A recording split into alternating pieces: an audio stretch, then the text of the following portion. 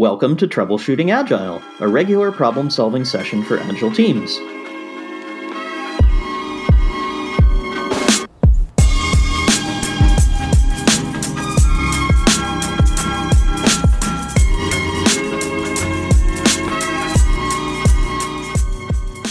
Well, hi there, Jeffrey. How you doing, Squirrel?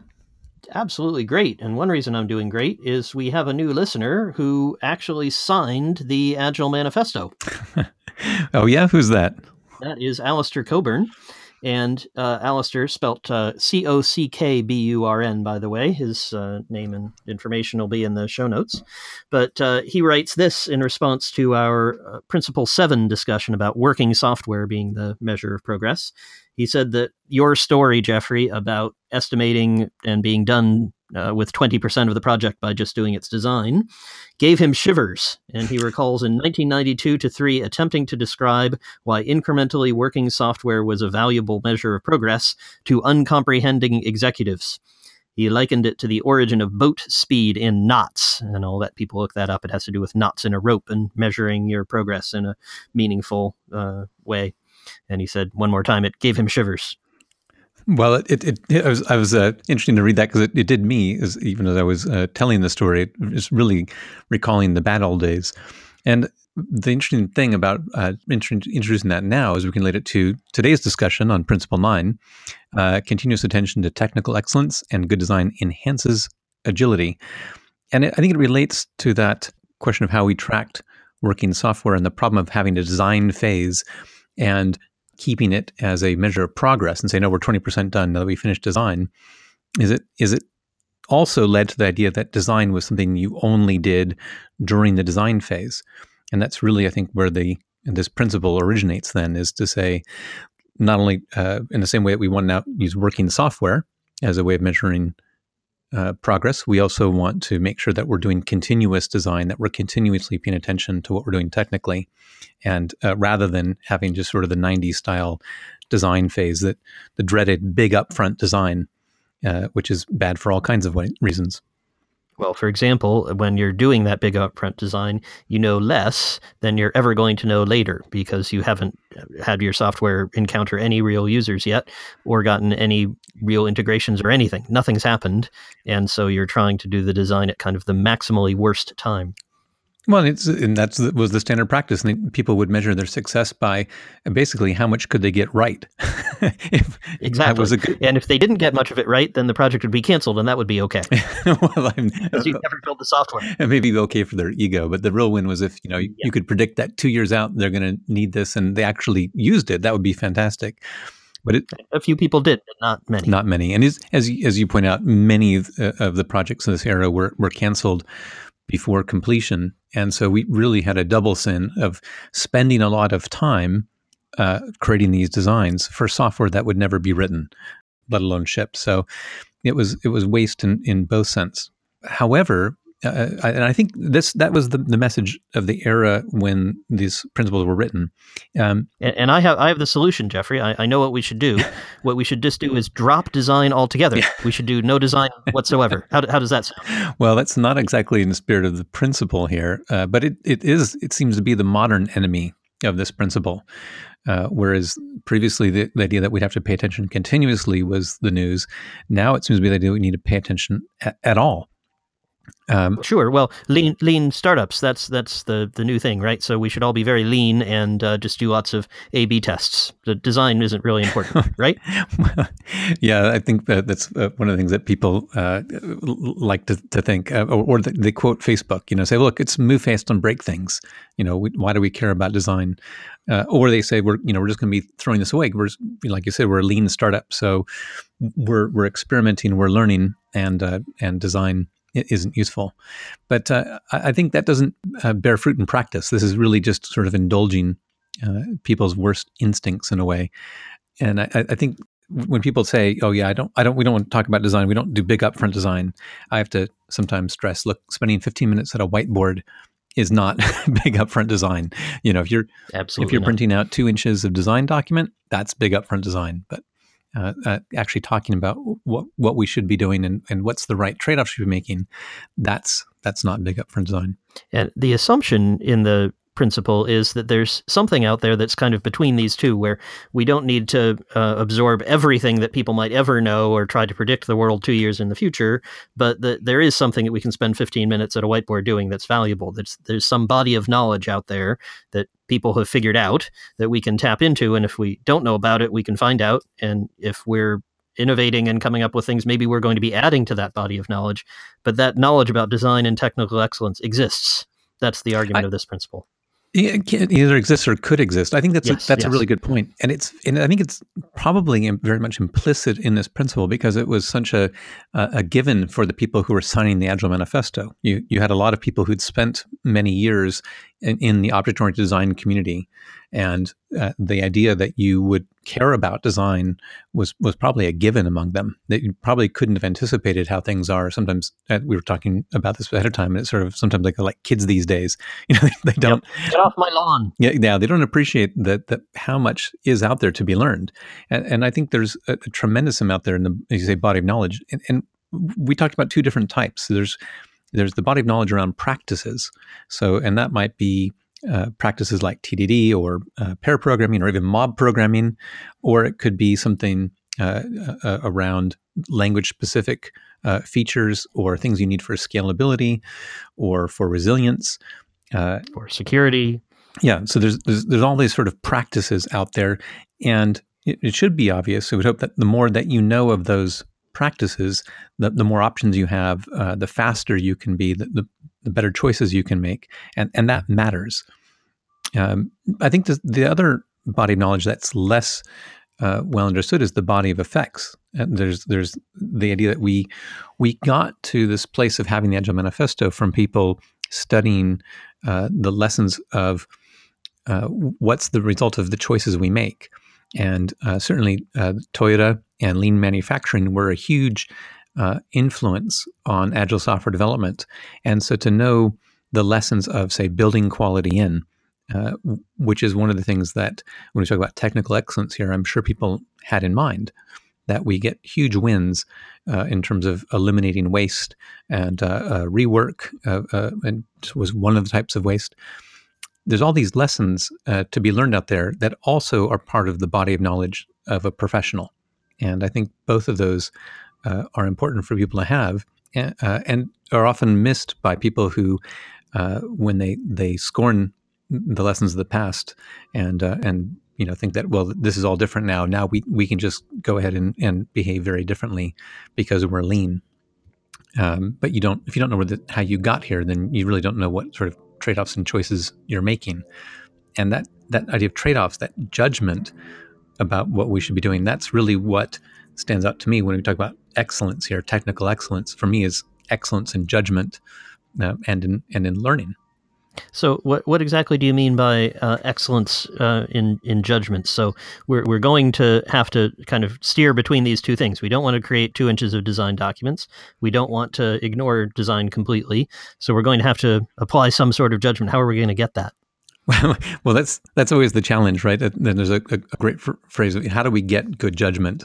And like the idea that the good judgment comes from experience, and experience comes from bad judgment.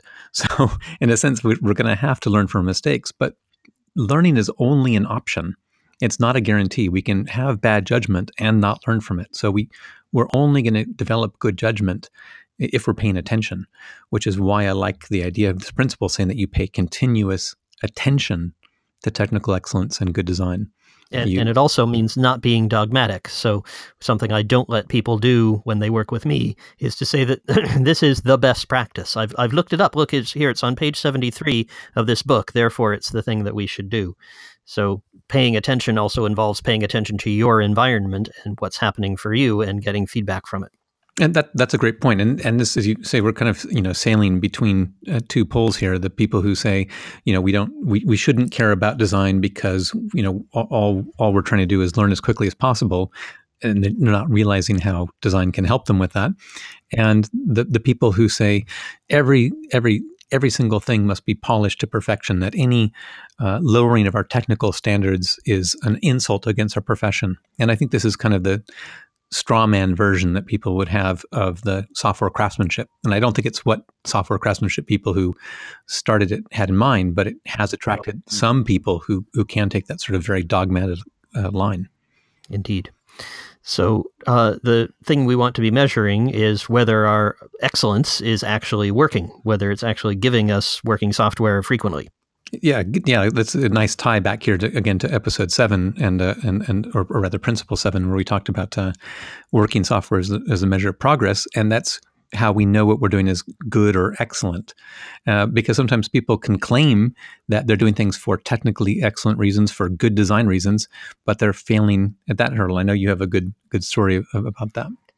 I do. It's settle back. This is a good one that has a few phases. So the first phase is when the company, this is pre-Squirrel, so the company was not at all focused on good technical practices, design, working software or anything. Produced an awful lot of software very quickly, but a lot of it didn't work. And when it did work, it worked through sealing wax and hope and prayers and other things. And after I showed up, I said, gee, guys, so this doesn't seem excellent to me, and I don't see excellent results either. And they said, don't worry, Squirrel, we got it all under control. I said, that sounds good. What are you doing about it? And they said, well, we found this fantastic framework. It's called Symfony, and our PHP programming listeners will know that's a framework. Those who aren't might not know. It's a bit like Django or Rails or any of those. And they said, we're migrating to Symfony. It's all going to be okay. All the spaghetti code will be gone.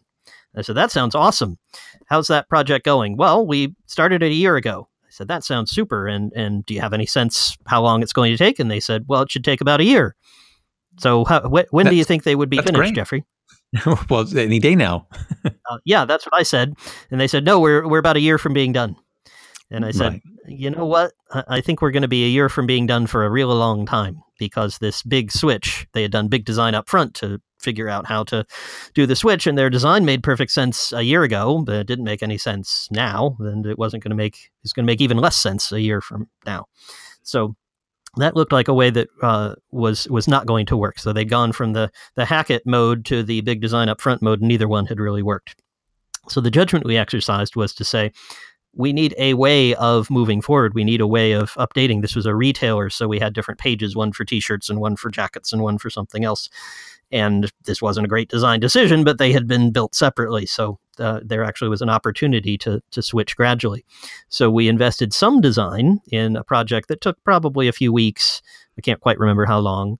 And that project got us to a way of using Symfony with the old code so that we could migrate one page at a time. And then we applied the Boy Scout rule, which says if you find if you're working on something, leave it better than you found it. In our case, it was leave the code in Symfony world, better designed, rather than spaghetti world. And we were able to do that page by page. And I think that still continues now, years later, that there's this gradual migration happening. But that led to working software regularly, gave us good balance between the two approaches. And it's interesting that I'm going to sort of play devil's advocate here for a couple ways. One thing is we're saying that continuous attention to good design is important, but somehow you end up working for these people who hadn't done it. So maybe good design is only needed after you're successful, after you get to a certain stage. That seems to match this story. I mean, they were able to bring you in, so they must have had some level of success. Well, and the principle says it enhances agility, and they were not very agile. They produced a lot of software, but it didn't work, and they had a lot of difficulties and challenges because they weren't able to actually make working software as frequently as they would like. So yes, it worked, and lots of things will work. And if you'd like it to work better, maybe you'd like to pay attention to technical excellence and good design. That's what this principle says. Right. And I think that I'm reminded of an earlier conversation where we said, well, you can always use get lucky. Yeah. and that survivorship bias is a thing. Yeah, exactly. So there were all the people who didn't follow that, and they weren't around anymore. But you do. Some people will make it through. The other thing I want to mention, because we talked about not being dogmatic, but then you just brought up the Boy Scout rule, and that sounds like you're being dogmatic here. You're going to go make a change. Well, then by God, you've got to move it over to Symfony. What's your response to that? Well, we certainly didn't do it in every case, and if there was something that needed doing for, Christmas matters a lot, and Easter and so on for retailers, so we would work to a deadline. Sometimes we'd do it the old hacky way and then make the migration later. So we were certainly willing to be flexible and respond to what people needed, but we followed that as more like a guideline. And I think that idea is we have the idea here that you can paying continuous attention to what's the right thing is being able to make a deliberate choice, as opposed to either doing nothing by default and without reflection, or with dogmatically applying it every single time. So I think that's what we wanted to highlight here, is that your example, while someone might read it as the way out was to be dogmatic and apply this rule, that in fact that became the overwhelming default, but you still had judgment involved. Yep. Now, last time that we ended our last podcast, which was on having sustainable development and people that should be able to have constant pace indefinitely, we talked a bit about a sports analogy. Mm-hmm. And, how much are you acting like a professional manager, performance athletes? And I think something comes back here. We could bring the same question in. So if we're saying that we think people should have continuous attention to technical excellence and good design, I don't think that's something that really can be left to individual judgment and individual initiative. What kind of things can we do systematically? What kind of ways can we ensure that we're regularly paying attention to this? Do you have some ideas about what people might try? Sure. And none of these are revolutionary, but they are nice to think about in this context and can give you some concrete actions you can take if you're convinced by this principle. The one that I've seen often work and that one client has a particularly good example of is the lunch and learn, right? So you have something that is a regular activity which reinforces to the team that they should be learning about this body of knowledge we've referred to and picking up new ideas and applying them. And one of my clients actually started by watching Uncle Bob videos. Uncle Bob is the originator of the Boy Scout rule and the writer of Clean Code and so on. You can follow some links in the show notes to him. And they said, well, gee, this guy seems to know something and he's been around a while, so we'll watch him. They're kind of wacky videos, so they were fun to watch over pizza. And then over time, they got kind of bored. They said, well, we've seen enough Uncle Bob. We kind of get the idea, but we want to learn more things. So then they would have Uncle George or Uncle Mary or Uncle somebody else. They get somebody from outside or inside to come and talk to them about some topic they were interested in. So they don't call it Uncle Bob anymore. It's Uncle whoever's visiting this week. And one point about this, though, is that it wasn't just a question of the lunch and the learning. People were actually applying what they were doing. I think it's important to bring in here that when we say learning, it's not actually learning unless your behavior changes. So this is a case where they were not just watching, but also then turning around and applying it. And I think the accountability for that is often missed and very valuable. Right. At Tim, we've had something similar, which is we have a technology study group, and so we've looked at sort of challenges we have coming up, and we'll set up and say we're adopting event sourcing. People did some event sourcing experiments, and we used MySQL. So there was a couple sessions on the internals of MySQL and how it does data storage, so people could learn things in more detail. And I'm curious how people were accountable for that. So I doubt anyone at Tim is in there changing MySQL internals. But how did you see that they were using that knowledge that they'd picked up to become more excellent, to be more agile? Well, that's a good point. This is we kind of can look forward to future principles here. We've only got a few left, but one of them talks about self-organized teams, and this was a topic people had chosen in a self-organized fashion because they thought it was relevant to some of the problems they were having. They thought that their ability to make decisions and trade-offs about how they were tuning MySQL would be better served if they had a better understanding of the internals. And so that was the originator saying that I think it's really a very interesting application, this idea of continuous attention, because part of it is that continuous attention helps you identify your gaps and your lacks, and you could say, "Oh, we're not very good at this. How could we be better? Let's go try to be better, and then apply it." Mm-hmm. And that's a nice one that's easy to measure. It might or might not have worked in your case. I don't know, but you could go and look to see, are we better at tuning? That's right. And there are lots of ways to measure that. That's right. And over time, we can say, have these experiments that we've done at different times, have they made their way into what we do? And we have a very good track record for that. We can say, for example, our move to Event Sourcing a few years ago was something that was driven by various experiments, first by study and then by using on non-critical path projects. And then we've moved it into our main product. So it was a gradual evolution, but came from the idea of, we think we should be better at this. We think we should gain knowledge and then apply it, and doing it over time.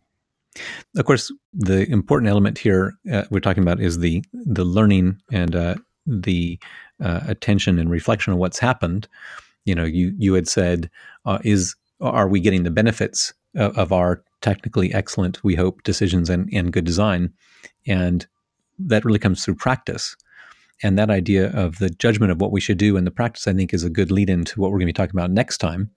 You want to tell us what our next podcast is going to be about? All about doing less. So how to be simple and why simplicity might help you just as much as technical excellence. And I think that's an area where everyone has some notion of what simple is, and not everyone agrees. So an awful lot of judgment to apply there. Right. So that'll be a really good way to pick up from this next time. Sounds great. I'll see you then. All right. Sounds good. See you then, Squirrel.